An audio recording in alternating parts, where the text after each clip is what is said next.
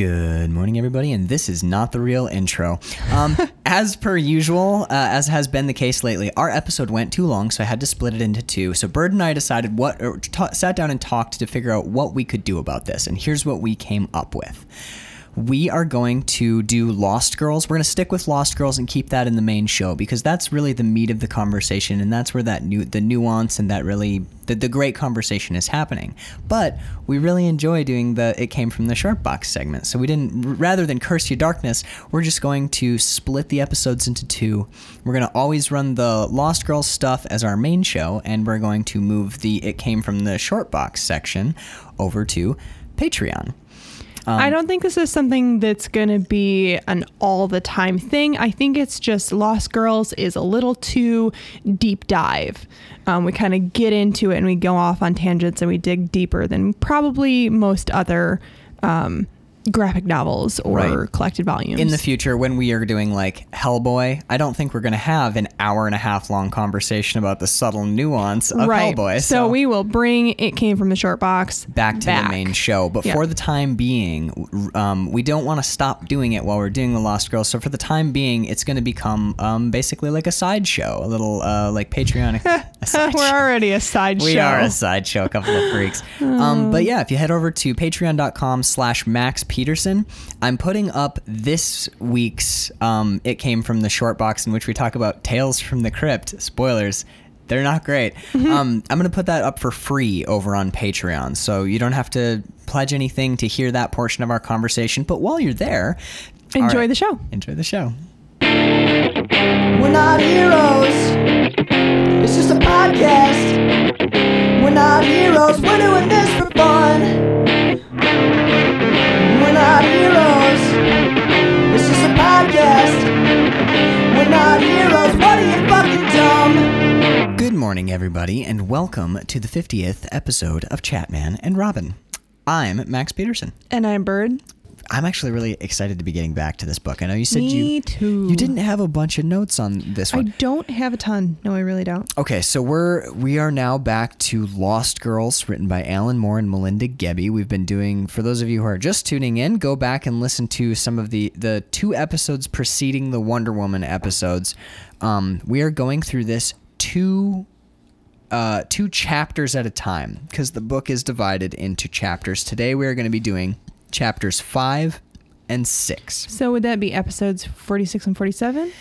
I'm not sure because I split two of the episodes into two. So, So 49 was one episode, Professor Marston. 48 and 47 were the Wonder Woman review. So it'd be 46. 45 and 46 are our first two reviews of Lost Girls, or our first two explorations of Lost Girls. So we did 2 episodes on Wonder Woman. The Wonder Woman episode was like 2 minutes shorter than the actual film. It was like 2 hours and 20 something minutes. Yeah. Did we release them separately? I had to split it into two so I could release them. Did you just do a twofer? Twofer, one day. They both dropped on the same day. All right, so let's get into Lost Girls. Chapter 5 is titled Straight On Till Morning. And we just read, last week we covered chapter 4. Chapters 3 and 4. 3 and 4. But chapter 4 is essentially what we get in chapter 5 is the other side. Yeah, of chapter they 4. really were meant to be read back to back. We just split them in the wrong spot. We did. And if we had done, if I'd realized, they should have been an extra one read. on. Yeah. And then the other thing is, if we had done this episode immediately after the other one, it would have been okay. But we have 3 episodes in between, so it's a bit jarring. So this is I read it very close behind the other one, though. Yeah. So did I. Well, I read them. My thoughts are still pretty cohesive. Right. I read it straight through, but what did you think of this issue? Because a lot of it is a retelling from the other perspective. So what happens in chapter 4, for those of you who are following along at home who don't have a comic to follow along with, is we're back at the dinner. Was it the Potters? The Potters and Yeah, she's what's her name? This is Wendy. Wendy. Yeah, so Wendy is now Mrs. Potter. She married Mr. Potter. And this chapter just really illustrated for me, like, what a complete asshole. His name's Harold, right? Yeah. He's just such a self-obsessed, patriarchal piece of shit. I hate him so much, and I can't wait for him to, like, just disappear off into the periphery so I don't have to see or think about him anymore. I think he's going to play a pretty... God damn it. major Just die role. of a heart attack, old man. I think that's the point, though, is he's like, in a weird way, he's not necessarily the villain. Well, my first... smarmy. He's smarmy. He is smarmy. Oh, God, he's so smart. My So he's first... talking about, like, ships and, like, the way of the future, and he's all, like, so macho and just, like... But I think that's really important here. My first note is there's that old, quote unquote, old girl again. Like one of Oh the first my notes we get God. is, yeah, come on, old girl, perk up. hate The whole that. night's ahead of us. It's really, yeah, he's really treats her, Poorly. not just poorly, but like Like an egg. No, he treats her like furniture, like an accoutrement rather a than dog? a human. Yeah, kind of. But for me, it's almost like she's almost like set dressing.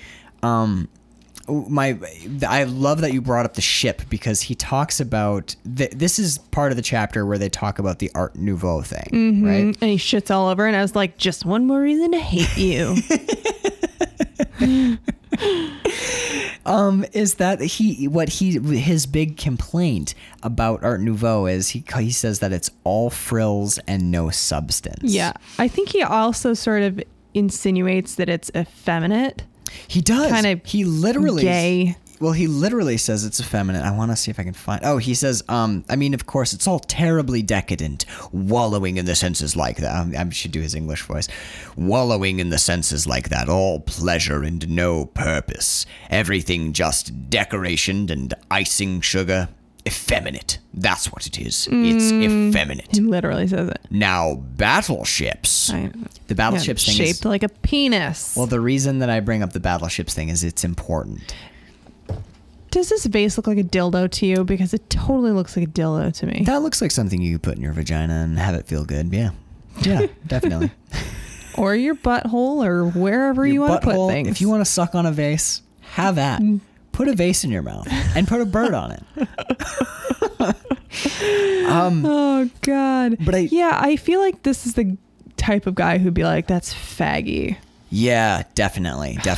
But I think that like the criticisms that we both have of him are important. That's why I illustrated it's effeminate. That's why I illustrated the all frills and no substance, pleasures and frivolities, and then he contrasts it with what he thinks of as fine art, which is battleships. You know, he talks about what? He really makes does. me so tired. Like, he really does great. He's exhaustingly like Stodgy, well, let's jump forward a second. self-assured. Yes. Okay. Yes. We have things to talk about.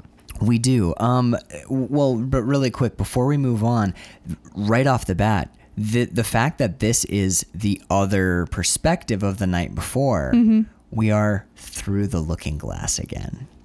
And literally through the wall. They're wall to wall. Right. So in this issue is a. Do you remember we talked about in I think the second issue or the first or second time we talked about this book? I told you about that Rorschach comic in Watchmen, where yes, where everything mirrors the perfectly. art Yeah. all mirrors and the panel layouts all mirror. This I didn't go through. It doesn't mirror perfectly because the different things happen in the two different rooms, but the way that we follow the story is a mirror. It's two sides of a mirror. We're watching one story and then now we're watching the other side of it. I'm 100% with you. Okay, yeah, cool. I'm there. Well, the only reason I want to draw attention to it because there's going to be a lot more mirrors in issue 6 as well. So we keep getting reflections and mirrors and we're through the looking glass and we're on the other perspective. It's the way that he's laying it out and the way that Melinda Gebbie is delivering it is truly excellent. What's going on? Oh, I just had a thought about the art. In general, or a particular piece you want to direct people to? Well, I was looking at this panel here and I was trying to figure out how she got these colors so vivid if she's using colored pencil. Uh-huh. But I don't think she does in these panels. I think she's using gouache. Oh. Because the colors are so distinct, and they have, even in print, they seem to have sort of like a chalkiness to them. Really? That gouache has. Really quick, some of our listeners have reached out to me, and at least 3 people listening to the show have bought a copy of this. Get out of town. So let's give Good on ya. let's give them a reference. We're Okay, talking about, so yeah, chapter 5, page 5. yeah, I'm looking specifically at the lower left-hand panel there, where we see the different. the first appearance of the arithmetic of the time. Oh yeah, but I'm not multiplication looking at the tables. arithmetic. I'm Right, looking right, at the bondagey couple, the BDSM couple. Right, and well, I will. We did jump ahead just a little bit further than I was. I have one more note about the actual dinner scene itself, but you're looking at the gouache. What do you think? I definitely think it's gouache and ink, because there's no way you could get colors that saturated with colored pencil. This is the page this is the panel. Okay, so we're on chapter 5, page 2. It's the top. Man, I just love her art. It's the second panel. She's I know. Such a master. She's really. This is truly excellent art. But what I really wanted to look at was if you dropped a line between, because we see both couples in this picture. We see the Potters in the background, and I've forgotten their names already. But we see Lady Fairchild and Dorothy in the foreground. The women are drinking red wine and are touching themselves and their glasses. Mm-hmm. Mr. and Mrs. Potter are drinking white wine. Neither of them are touching their glasses or touching themselves. They're also not making eye contact with each other. Right. So like the other couple is. This when I first saw that image, it's really like struck me, because when you see like red, right? And it with the contrast of the Art Nouveau in the background, right? Is this, by the way, would you describe this as an Art Nouveau style? Yeah, it's meant to be. On the walls. Okay. Yeah. So like the red of the flowers, like the red of the flowers, and red is the color of lust and love. Well, these are poppies again. Right. Okay. But what I was thinking specifically of was that color. I see that the love, lust, danger, passion, blood, just something it's lively. a very visceral color. Right. Yeah. But when you see white wine, when you think white wine, it's that sort of like, it's pale. It's usually served cold. Like in a weird way, not that white wine is bad or negative, but when you're contrasting it with this, red wine is like that. When you think of like a Spanish, I did an Antonio Banderas impression at work earlier, so I know. But when like when you think of like a Spanish lover and he's got a glass and there's wine in his glass, what is it?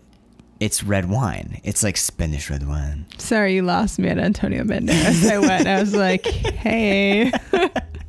He's too sexy. I still want him to be my sexy Spanish lover. If Adam Lau is listening, he knows exactly what I just referenced. So anyway, like I really loved that contrast. They're engaged with themselves, because we've seen again and again that part of the central experience of this book is taking care of yourself. Take care of your partner, but you have needs that you understand, and so they're engaged with themselves. They're engaged with this wine. They're making eye contact, and the Potters are so utterly disconnected. We even remember the differences in conversation. The Fairchild and Dorothy are talking about smoking opium and drinking absinthe, and we know that the Potters are talking about how frivolity and sensual pleasure is bullshit, and it should all be about fucking battleships and war. Right?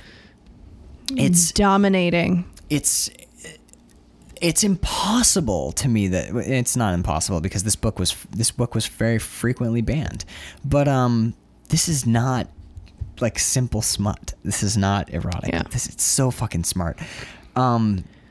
So do we want to dig into page 5? This is the big one you want to get to. Yeah. I kind of liked the converse. Like when, do you remember when Dorothy undresses in chapter 4?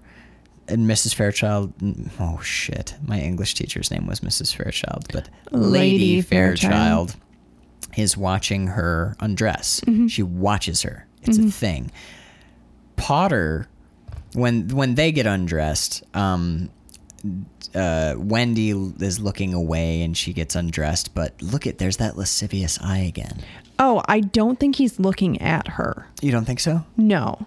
Okay. I think he has his back totally to her and maybe is like... I thought maybe he I was don't know. sneaking a peek because... No, I don't think so. Well, my evidence to support it would be him looking at pornography again and again and again. He doesn't want to engage with the real world, but he wants that eyeful. You know what I mean? And we see him, remember earlier we see him looking at... Then he calls her old thing in the next panel. Like, you're not going to get any pussy calling a girl old thing. Come here, old thing. Like, you old dirty rag. Like, come on. Seriously. He's got no class. Maybe that's why he never gets any. Well, that's why he's constant. Well, I think, yeah, you're probably right, and that's why he has to look at his smutty little Bible. Yeah. But you're right. This is really the meat of the issue. Is chapter 5. Well, I kind of started here Okay. in my analysis of these couple of pages. Okay, let's go to chapter 5, page 5, and kind of look at what happens. What they're laying in bed and they hear the events of chapter 4 happening, which is Lady Fairchild and Dorothy have themselves a little opium party, strip down, and some wow chicka wow. I mean, we talked about it last Yeah. episode, but 3 episodes ago. you know. But yeah, so they're hearing them having sex through the wall while they're sleeping, because they're definitely asleep because they're both dreaming. Their eyes are closed and they're dreaming. I don't think that Dorothy is asleep in panels 4 and 5. 1, 2, 3, 4, 5. Yeah, her eyes might be open here. What do you think? Because that looks white to me. I think she's awake there, and I think So they might that actually she's awake here. They might actually just be fantasizing rather than dreaming. Maybe. I kind of think that he's sleeping though, because he seems like kind of discombobulated when Yeah. she gets out of bed. And I think they're dreams. Now, I wrote down their dreams, his primarily, come as shadows. Because remember, you have to remember that what stories each of these women come from, and she comes from Peter Pan, and we talked about the importance of shadows for her character and her vignettes and her stories, And also the shadow self being like right? the naughty self that you want to tap into, Or like but the you don't. honest self, or but like it's like the mischievous expression, whereas your surface self is what it is. And I'm going to get to on the next page, there is of what I think is one of the most brilliant things done in shadow that we've seen so far. But her dream, I thought, was Peter. But then I realized later it's actually not, because right here in panel 2, that short hair, I thought she was remembering like maybe an encounter with Peter when she was younger, like Peter Pan. But it isn't, because Dorothy has short hair. So she's actually just having a realistic dream or fantasy. She's just imagining what that would really be like. Okay. Because that's an accurate drawing. And I also thought it was important that her dream, the only dream of hers that we really see before his dreams dominate, Take over, yeah. is just the faces, and it's romantic. So It's she just kissing, or they're not even actually kissing. They're just very close. Close intimacy. There's not even kissing, but that intimacy, and also facing each other. And every other image on every single page, they're not the Potters. Wendy and her husband are not facing each other, totally away from each other. And the only dream of hers that we see is two faces facing each other. Even their shadows in issue 3 or 4, 3, they're facing away from each other. he takes her from behind. There's no intimacy there. Yeah. So when she dreams of that face-to-face contact, that intimate moment. That's such a sad reading. I didn't even think anything about all that. This comic really just, it blows your brain apart. You can't help but, it's so great. I love this. So anyway, I wrote down his dreams are violent and aggressive, stern, disciplinarian battleships. Yeah, 100%. So we've seen his opinions of, Art Nouveau and the pleasures of the, it's all frivolity. It's effeminate. God forbid it should be effeminate. That sort of masculine macho bullshit. I took these 2 pages 4 and 5, kind of as more evidence, and even, let's see, just 4 and 5, evidence that he doesn't really want to have sex with her. You think so? Yeah, because they don't look, they don't touch. He never makes any advances. But what I would say is I would point to the shadows again. This time the shadows are his dream, right? His dream is the most honest expression of his inner life, his inner fantasy. Not that that's how dreams work, but that's how this metaphor is working. Look, when he hears sexual suggestiveness, right? It immediately goes to a disciplinarian figure whipping. One woman is whipping another. Then it immediately changes. He's got to a man. It becomes a man punishing a woman. So it starts as realistic. What he's actually hearing is a woman, he hears a woman and a woman. Then his brain twists one detail and makes it a woman punishing another woman. Then his brain twists another detail and it becomes a man with a whip holding a woman who's facing away from him. So we're back to his MO, as we've seen his shadow behave before, taking a woman from behind. That's kind of what's going on here. The man is in a suit. Well, even in the second panel, we see one facing away from the other. Where? Well, I guess it's panel 3. Yeah. So woman is whipping a woman, but woman number 2 is facing away. Right, bent over. So there's, so I think that this is interesting. In panel 4, he's shifted and the detail that's changed is now that the first figure is a man, and in panel 5 he's added another figure.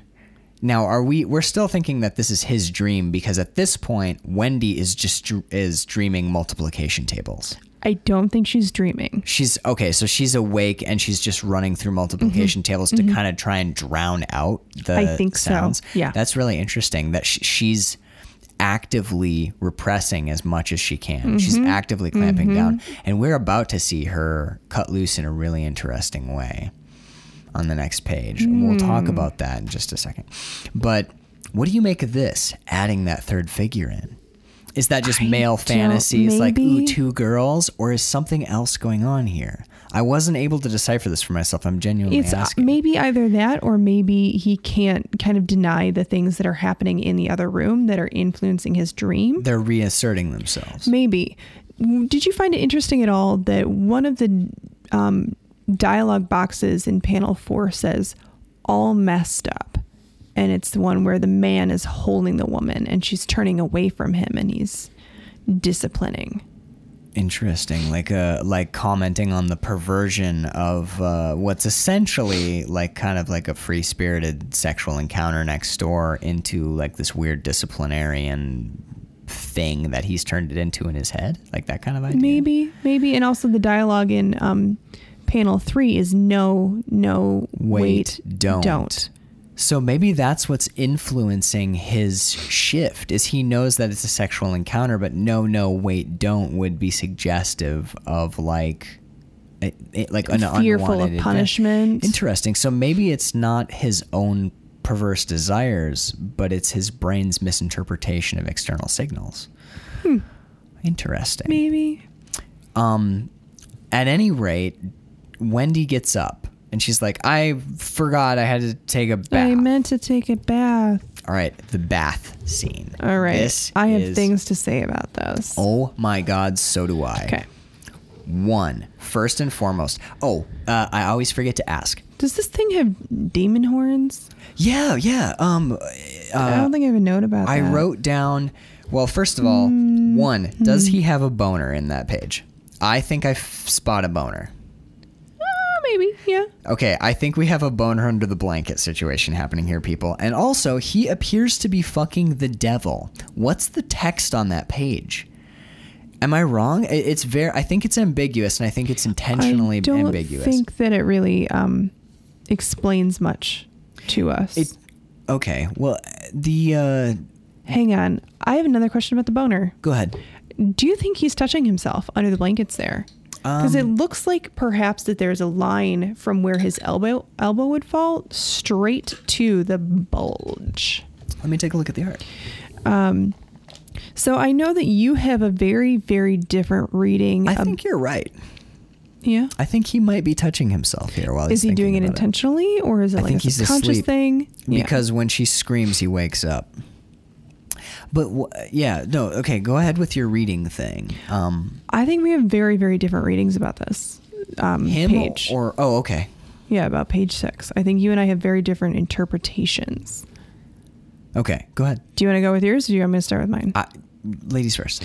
Okay, I think that she is in the bath trying to distract herself even more from what's happening in the other room because she is attracted to it and she wants it, and it's turning around and she doesn't feel good about it. Okay. I think she's really, really repressing it, and I think that she intentionally scalds herself to punish herself. Okay. I also think she intentionally scalds herself, but I think for a different reason.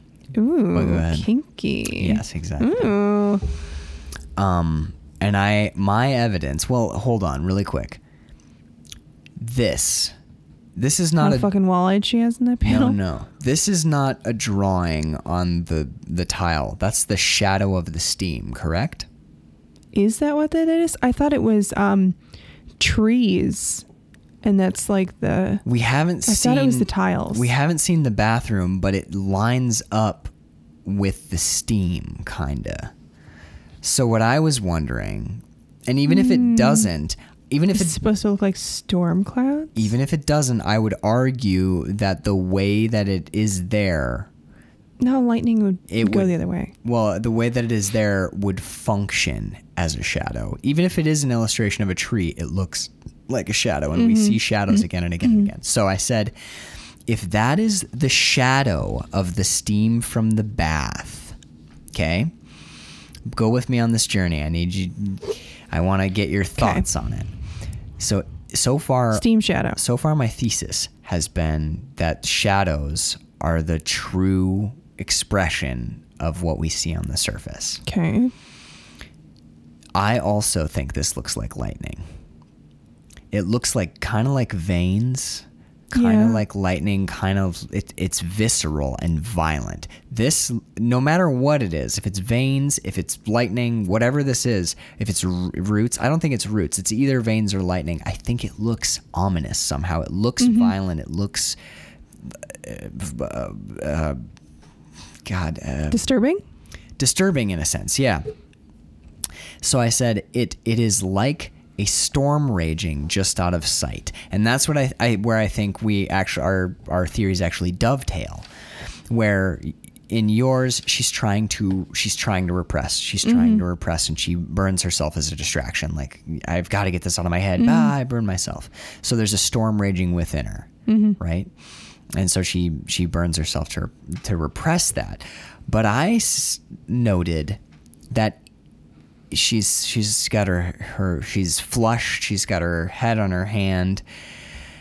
In the actual panel, when she burns herself, for the first time in the entire comic, we see Wendy touch herself in a sexual way, which mirrors the way that Dorothy touches herself. And actually, in issue 4, we see Lady Fairchild also grab her breast, and it's always been an indicator of sexual feelings.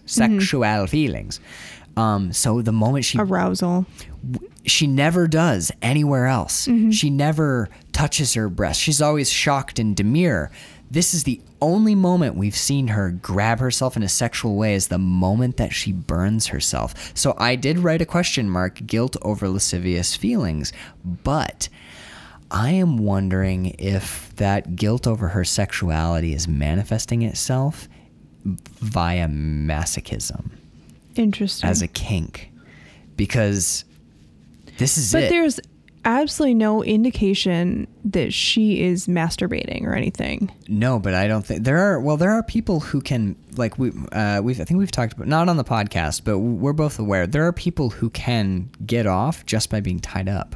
No sexual contact with the genitals at all. Yeah. A kink or a fetish can be really strongly tied to your sexual pleasure. Now, I have read ahead, so I'm going to use some of that foreknowledge because we've dictated that it's okay that I can kind of not spoil things, but reference things. So is the her burning herself and reacting to the pain, or is she having an orgasm? Both, borderline both. It could even be like not necessarily orgasm, but like that. This is like right here what we're seeing, and that's interesting because could be pain or it could be pleasure. Her face, the shadow and the steam and grabbing herself, all of those things could be pain or pleasure. And what I'm saying is I think the line in this moment between those two is very blurry. I think this is a moment of pain and pleasure. Okay. Why is she burning her hand though? That's not a very well, it's why do people cut their hands in movies to get blood? Anyway, I have a little bit of foreknowledge. She has very good reason to feel guilty about sexual feelings or sex or sexual pleasure. There is a very strong association for this character with guilt. She is a very guilty character.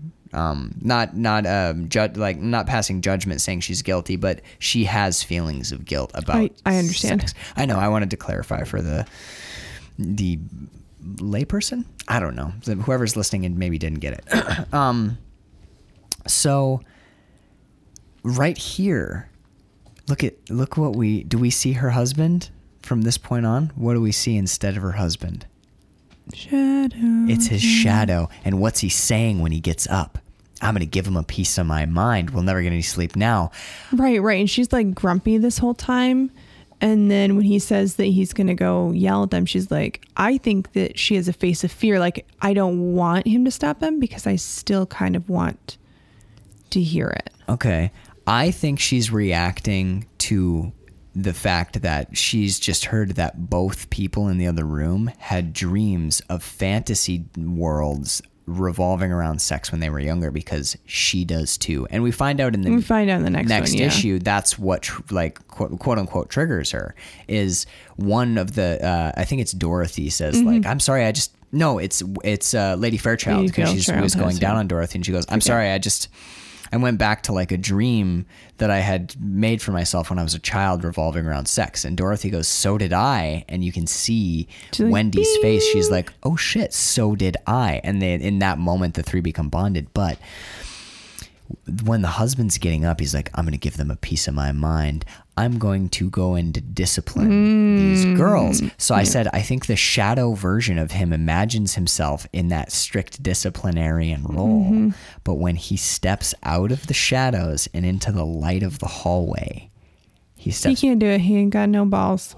Correct. These issues, these are so fucking good. I had another thought about the wilting Poppy.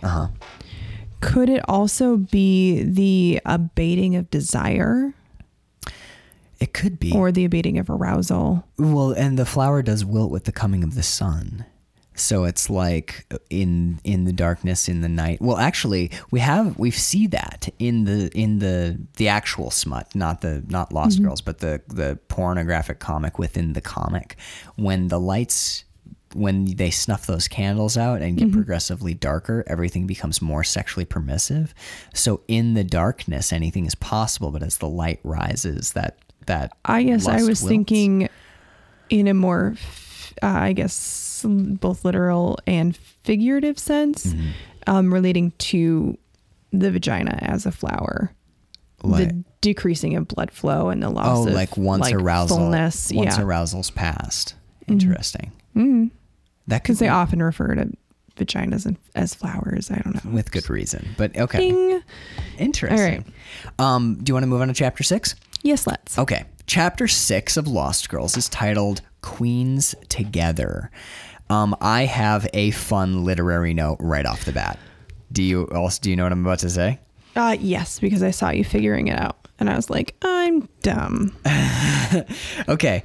On page 1, when Alice, because we have to remember that Lady Fairchild is actually Alice. Dun, dun, dun, dun, dun. It's chapter 6, page 1. Do you want to go get some water? No, I'm good. Oh, I want to just start this right off by saying that I don't really have anything for this chapter. I felt like this chapter was sort of a vehicle to get all of the women together. Really? Yeah. Okay, then I will carry this portion of the show. Basically, Dorothy comes over and she's like, hey, breakfast on the terrace. Hi, how's it going? Let's hang out. And she says, I just wanted to apologize. Last night kind of brought this fantasy world that I'd built for myself back. And Lady Fairchild's like such a bitch. Lady Fairchild says, precisely my difficulty. Events grow more curious by the moment. She starts to say a very famous Alice through the looking glass Curiouser line. and curiouser. Alice corrects herself. She, in the book, through the looking glass, she says curiouser and curiouser. And Lewis Carroll's narrator has, I'll read the line from Through the Looking Glass. Curiouser and curiouser, cried Alice. She was so much surprised that for the moment she quite forgot how to speak good English. That's directly from Lewis Carroll's book. So now it's interesting because this chapter, I'm going to skip ahead to get to one more literary reference. I'm sorry. I'm going too far. You got ahead of yourself. I'm going too far ahead. But in a further chapter, basically in our first chapter with Wendy, we get a reference from the text of the book by J.M. Barrie, Peter Pan, where come away, which is what Peter Pan says to the children in Peter Pan. That is also uttered by Lady Fairchild. We'll see as the book progresses. I haven't read any farther than that. But as we read, I'm wondering if she is going to be our font of literary references. If she is the one who is educated. Yes. She's well educated. The oldest of the 3 stories as well. So I was wondering, I thought that was really interesting that we are basically acknowledging the existence of those stories in this comic. Not necessarily that, like these stories exist in the world of the comic, but Alan Moore is not just using... He's giving the nod. Right, he's not just using the structure, because she corrects herself. She doesn't say it. He could have made the reference, events grow curiouser and curiouser, right? But she's not a child anymore, and she's not so swept up by those strong emotions. She's able to get control of herself and use proper English instead of her childish, she was so much surprised that for the moment she quite forgot. That's an even cleverer reference rather than just saying the line. And, it's the line from Alice. Right. Now she's grown old. She can't go through the looking glass anymore, and she doesn't just get carried away by girlish flights of fancy. This reference adds emotion. He adds an emotional level to that. I just love that so much. So I wanted to actually ask your opinion. We get a recurrence of the theme of smut. Basically, Alice is reading, Lady Fairchild is reading one of the white books from the hotel. She's reading some pornography. And it's the story in the pornography follows 2 characters who are very clearly Alice and Dorothy, kind of helping a very demure, shy, guilty, ashamed third woman, female character, who's very clearly Wendy, Right. Get tarted up, if that's a term I'm allowed to Tarted use. up? That's what they do. I mean, look at the image from the end of the comic. They're I think these are super, super cute costumes. Yeah, And there's- I was like, Halloween costume? well, they're really sexy costumes as well. But I would like to point out, I'm going to point out a couple things, but they're all three queens, right? And they look like the queens from a deck of playing cards. Shall I jump to my discovery, which Do I thought it. was so cool? Come on. Do it was it. pretty cool, right? It was cool. Okay. So if for those of you playing along at home, if you flip to chapter 6, I think it's all of these panels. I think you're right. I think it's all of them in this chapter, the small inset panels. And all of them have, every page has the same format too, which is basically there is one, it's called in the comic book industry, it's called a full page spread, which means there is one full page of art with no panel borders. But in this case, it's a full page spread with 4 inset panels on the outer edge. Oh my God. What? I just had a realization about your realization, but I don't want to ruin it. So. Okay. So it's a full page spread with 4 inset panels in a stack. So we get a full page, and then we get 4 little panels that go down it. So if we skip ahead together as a group to chapter 6, page 5. I love knowing that some people can follow along. If we skip to chapter 6, page 5. Not to give it, we'll get to it, what's happening here, but essentially Lady Fairchild and Dorothy go to a pond. Dorothy's naked. They start fooling around and they start 69ing. And Dorothy asks, is this it, how women do it? And Lady Fairchild says, sometimes it is a most delectable configuration, which, come on, we all agree, right? Everybody knows 69 is the best. It's the bomb. Though I fear to outside eyes, we must resemble people on a playing card. So I bethought me. Alan Moore is so fucking terribly clever, and Melinda Gebbie is so fucking terribly talented. And everything in his comics and her art is so tightly controlled. I wondered if those panels were the same size as a playing card. And so I went and got a deck of cards, and lo and behold, all of those inset panels are the same size as a standard playing card. So they literally in that moment are in the same orientation, head to the left, head to the right, same orientation as 2 women, the queen, yeah. on a playing card. So how fucking cool is that? And I was What did you wondering about notice? the 4 panels inset. Why is it 4 every time? It's Suits? 4 suits. Oh, so this, Yep. it's so it's I know. It just makes your brain explode. And it's not gimmicky. It never comes off as gimmicky. No. Like if you and I weren't reading this so closely for this podcast, we probably wouldn't pick up on it, but it's definitely operating on you on a subconscious level. Like even if you're like the first time you read through these kind of quick, right? Reading through them kind of quick, you still recognize that there's stuff going on. You're Yeah. like, somehow this is genius. I'm not quite sure why. And then it becomes kind of like a Sherlock Holmes game to dig into it and figure it out. What are you thinking? I was just thinking that it was interesting that the girls at the end are the Queen of Diamonds, the Queen of Hearts, and the Queen of Spades. Why didn't they make what's her face, Lady Fairchild? Why didn't they make her the Queen of Hearts? Why did they make Wendy the Queen of Hearts? Wendy's the Queen of Hearts? Wendy's the Queen of Hearts. Interesting. And also, why did he choose those 3? Why did he not choose clubs? Why did he leave clubs out? Wendy's? Why do we have diamonds? No, Alice is the Queen of Hearts. Yeah. Right? Isn't The Wendy blonde. the one with dark hair? Alice is the blonde. So Alice is the Queen of Hearts. She is the Queen of Diamonds. These are diamonds. She has hearts in the ruffle of her Heart, outfit. heart, crotch. I think she's the Queen of Hearts. Oh, interesting. Okay. I don't know. Maybe they're just playing card people in general. Maybe they are all suits because Alice definitely. I think this one is clearly spades. Okay. I'm not sure. I thought it was pretty obvious anyway that that's who that was. Maybe we should look at a classic deck of cards and see what the queens are wearing. And see if there's any And see if analog they there. line up. Yeah. You know what I would really like to do, although I feel like it would be cheating as we read our way through this? I would like to read the scripts if I can find them.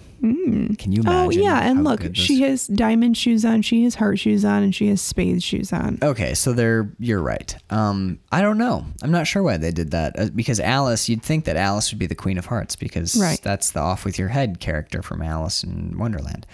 I don't know. I was wondering if the Queen of Spades thing had any special significance, given that this book is especially associated with like sex and sexuality. Oh, and their décolletage even makes the shapes of the cards. Oh my God. What's a décolletage? Alan Moore, please kill me. What's décolletage? Well, the décolletage is like the upper chest area, but also their breasts included in this. Yes, You can see the heart shape, you can see the right. diamond shape, and the spade shape as well. Yes. Okay. Ta-da! Lo and behold. Well, you and I are going to be going to some very sexy Halloween parties if you are inspired by I these wasn't going to outfits. wear like the full on, like, here's my crutch, but Go for it. I mean, like just the colorful costume. tell me It's what you really want me fun. to dress up as. I wasn't quite sure what to make of it. I mean, the story on the surface seems fairly obvious. Do you think that that's all it is? It's these two more sexually permissive characters, sexually awakened characters, helping a third clamped down, repressed character to come out of Hardcore. her shell. Yeah. Okay. I think so. I was wondering if there was like something sneaky happening, like with the candles. Stop right there. Oh, I my don't God. think so. I feel like this is just we have to get all the characters together. Did you notice that the dress that she's wearing is even sort of like Queen on the Card esque with a the little the bit. bordering, and it's also purple, which is the color of color royalty. Yep. There's so much going on. It's Are we gonna just talk about how great Melinda Gebbie's art is again? Because we could talk about it every episode, and maybe we should just stop. no, I think we should call it out where we see it, because good art doesn't stop being good art because it's consistently good. Her breasts are floating. Like, Do they do that? I guess I wouldn't know. yeah, Okay. because they're primarily fat and fat floats. I know. So, I did notice in this panel that her legs are like freakishly long. in which panel? This one? Yeah, this page 3. But I think that's consistent though, because when she's being gone down on in chapter 1, we see also that her legs are very long because she's got like one wrapped around his back. I mean, and like freakishly, But- like unnaturally long. I would like, obviously. Maybe it's like when you look at a straw through the water, like, ding. Well, look at this one. Look at this image right here, because I have a note about this too. Mm-hmm. But so we're on chapter 6, page 3. Again, Melinda Gebbie's figure drawings are beautiful, but her breasts are floating here. This is what 90s boobs look like in all comic books. They stick straight out off your body, and gravity has what no do they call those? torpedo tits. boobs? Yeah. Torpedo. Yes, torpedo Breasts. Torpedo breasts is more polite, but Breastistas. it's torpedo tits is the phrase. So anyway, gravity holds no sway. They just fly straight out from your body, and they're giant. She's a natural redhead. She is a natural Or she redhead. dyes everything. No, the carpet definitely matches the drapes is another inappropriate phrase that I'm just going to sling out there. But I really appreciated that, because we've seen Lady Fairchild's breasts like change depending on how she's laying down. We've yeah. seen Dorothy's breasts fall to the side, which is what breasts do when you have slightly larger breasts and you lay on your back. Not that my breasts are big enough to spread to the side when I lay on my back. But I really appreciated that. But also, really quick, look at the distortion of her limbs in that picture. I talking think about panel they look 3. pretty. Look at her leg. Look at her right arm.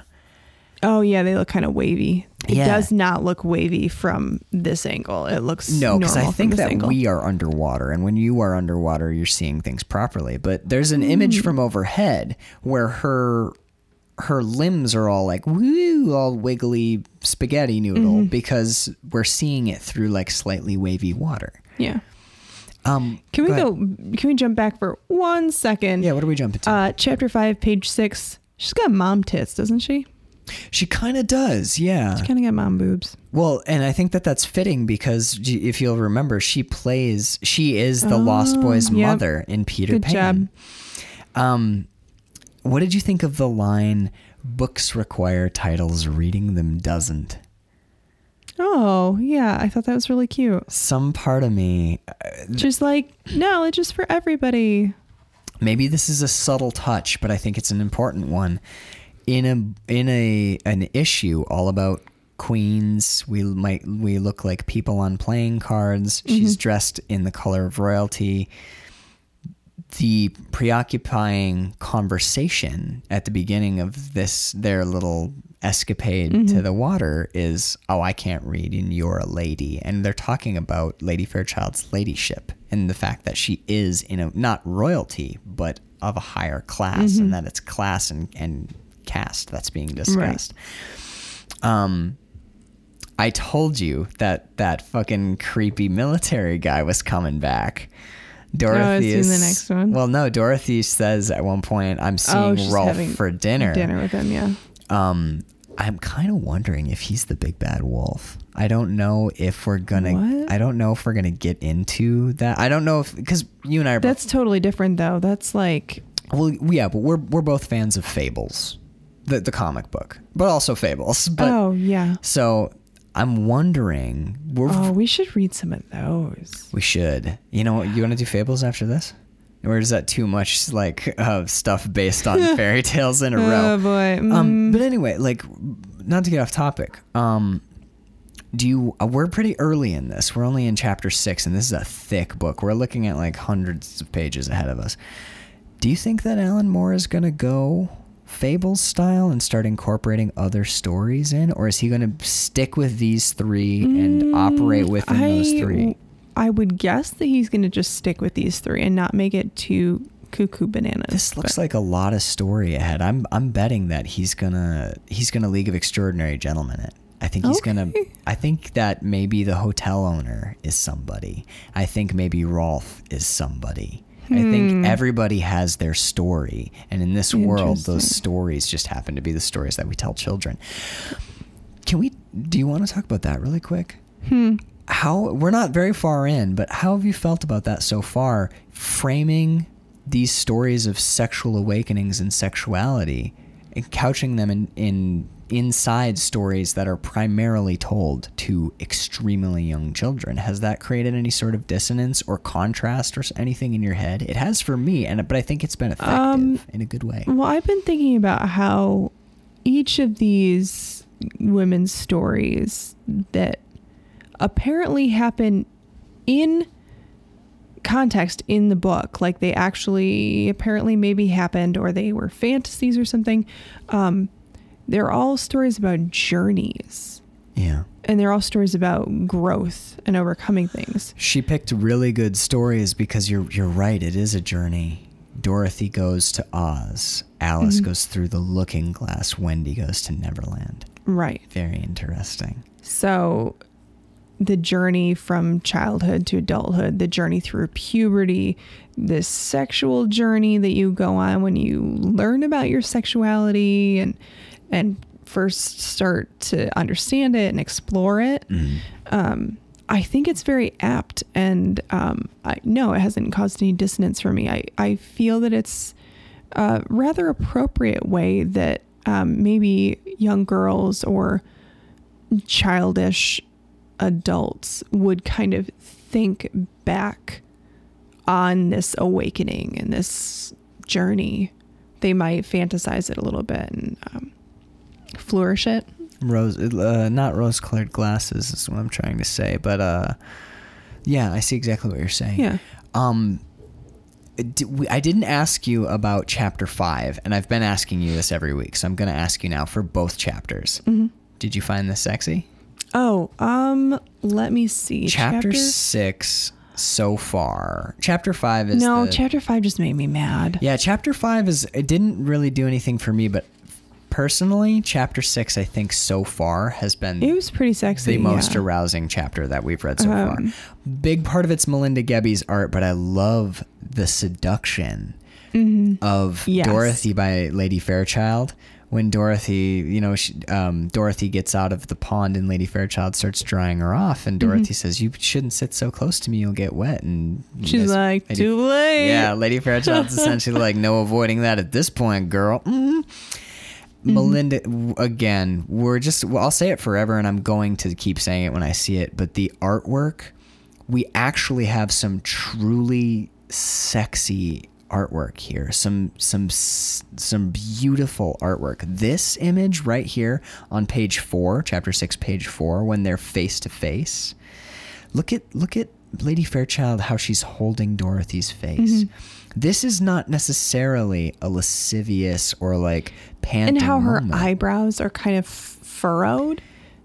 This almost seems to me like contented affection. Is that look here's the sound that you make when you're holding someone's face like that. You're like, and you're so glad that they're there. This to me is very romantic. Then we take a turn as the foreplay is finished. This right here, by the way, there's that mirror again. Yep. She's Dorothy's touching the pond. And, and if the pond is a mirror, Lady Fairchild doesn't get into it or go through it, but she never appears in it, actually.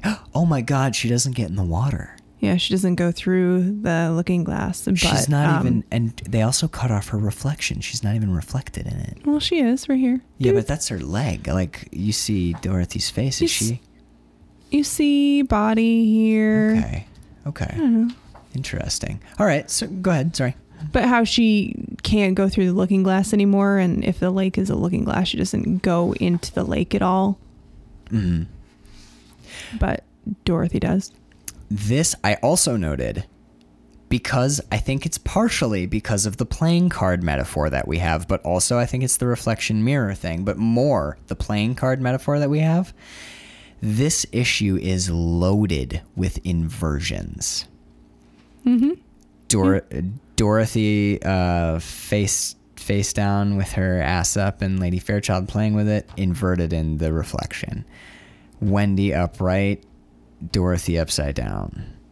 Dorothy, then all the 69 stuff is really obvious. Flip the page and we have Dorothy upside down, seeing Wendy upside down. This whole issue is loaded with that inversion thing, and part of me wonders if that's like the Stranger Things upside down, which is the shadow mirror. selves. It could be shadow selves, the subconscious mind, the underpinnings. All of these things are possible, and it creates a richness that there are so many options. Do you remember when we talked about furtive voyeurism? This is my favorite figure drawing of the entire book so far. We just flipped to the page. So it's chapter 6, page 6. It's Dorothy crouched behind a bush. That is a gorgeous illustration. What do you think of that? I like it. Yeah. Okay. That really struck me. I took a long time just admiring, especially the colors. Is this, you said gouache earlier, is this all back to colored pencil? The color, the richness, the shading, the figure drawing, it's beautiful. I think it's colored pencil and marker or ink. Okay, that image, I took a long time, just not like, like I went upstairs to the bathroom and took a long time. I took a long time just admiring that image. That's so beautiful.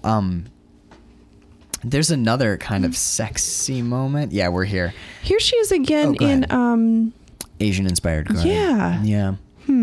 Do you think that I'm wondering, do you think they spent time in China or Japan?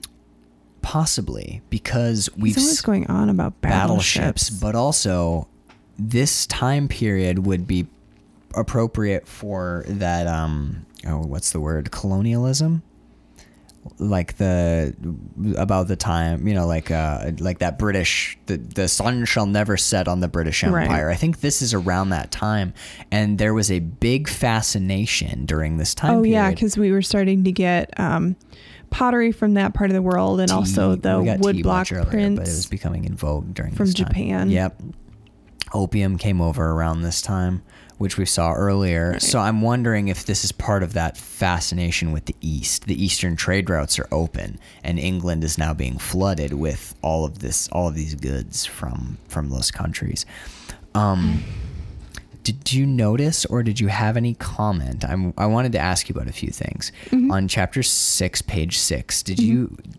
Is that dew beating on Alice's labia?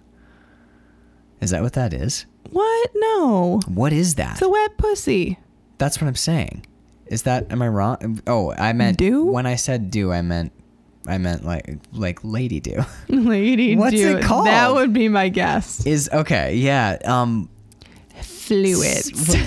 Well, when you say fluids, I can't follow it up by sounds saying, gross. "Isn't that sexy?" Because I'm Oh, like, I wonder if she topped him up. But Stay hydrated, ladies. yeah, but that was for me in a weird way, in a book filled with like lesbian sex and sexuality and really interesting It explorations. could of also be spit. it could be. Could be the two things. Yeah, because Dorothy's going down on her, but that was really that moment shocked me a little bit. Seeing that, we've seen cum, but you very rarely see illustrations depicting. Happy vaginas? There isn't a word for it. That's weird. Why isn't there a word for that? There must be a word for that.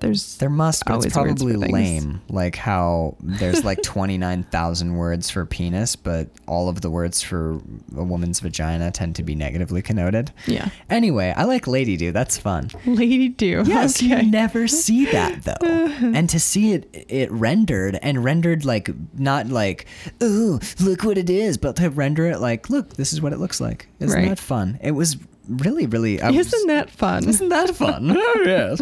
I was kind of like, oh my goodness, I'm getting the vapors, Because you've never seen one of those ever. No, never. You need to drink more water. Anyway, Sorry. I'll get on that. I'll just drink another one of these. I think I had some sort of point about furtive voyeurism, but I couldn't remember it because Lady Fairchild is enraged, and she's fucking pissed. she's not mad that Wendy's watching. She's mad that Wendy's watching from behind a bush. like being sneaky about it. Yeah, because once Wendy's out and she's like, I just wanted to like come and talk to you guys, and it's fine. Lady Fairchild's but her anger dissipates when she realizes like, oh, you just want to basically like be part of our group and talk to us. She even says in there that's how she defends herself is with anger and vitriol. Yeah, but I like that she has no shame, basically. She basically tells Dorothy, like, put your clothes on, come on out here. This lady wants to talk to us. Stop skulking in the undergrowth. I love that line. It's so Right. funny. But what I loved most about it was the idea that Lady Fairchild and Dorothy have nothing to be ashamed of. The person who should be ashamed is Wendy. The way that Because she was hiding. And the way that this is presented, the way that sex is being treated in this book is there's nothing wrong with sex. Here we are. We're having sex. We're going down on each other. It's great. We're having a great time.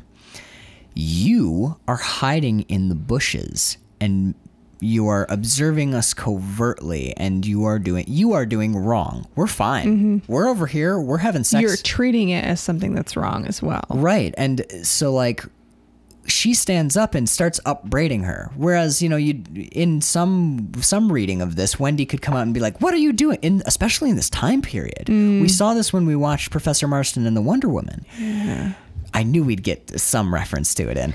But like in this time period, Wendy could come up and be like, it's perverse. You guys are freaks. You're perverts. You're disgusting. But no, Fairchild goes, you're a pervert.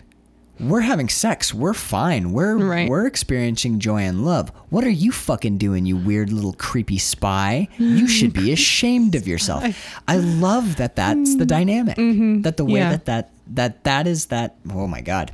That's how that's treated. Curiouser and curiouser. It's curiouser and curiouser, this book, I tell you. that's all I have for for chapter 6. Again, I love this book. I absolutely love it. I'm so glad we started with it. It's amazing.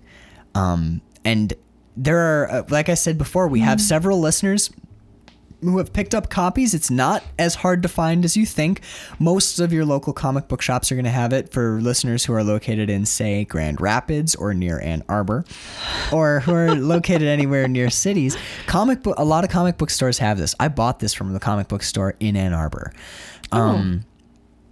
I did look on Amazon. You can find it on Amazon. It's not super expensive. It's mostly third-party sellers because I do think it's out of print. I believe it's around $20. Wow. It's either 20 or 30. If you get the hardcover, it's a little more expensive. I think it's 35 or something like that. Worth it. Definitely worth it. This is you can think of this as a coffee table book or an art book. This book will pay you back every penny you spend on it. What? All of our coffee table books are like kind of things that you would not really put on your coffee table. Yeah, we got the Suicide Girls book and this book. We've got some other ones too. Do we that are kind of inappropriate? Really? We'd have to go take a look. I don't know. We should get some more inappropriate books though. Oh boy. But yeah, so we have several listeners following along, and I've gotten emails from the ones who know me really well, and I've gotten some messages from ones who don't necessarily know me as well. But the people who are following along with us are getting a lot out of these podcasts. And it's awesome. I know, it makes me so happy. It's like, I'm overjoying it. I'm overjoying it. I'm really tired. Wow. We need to go to bed. Wow, dude. I'm overjoyed by it. Oh yeah, it's 1 a.m. Holy shit. Yeah, I'm going to have to cut this fucker up. Why do you keep having to do that? I don't know, because they get really long. So Bird, where can people find you? I am on Instagram pretty exclusively at the.artist.bird. I'm pretty much also exclusively on Instagram at actualmaxp. And if you want to go and find all of the cool artistic projects that I'm doing, you can go to quillandfilmproductions.com. And if you want to go and see all of the literal art projects that Bird is doing, you can go to theartistbird.com, or you could go check out my Patreon. Okay, cool.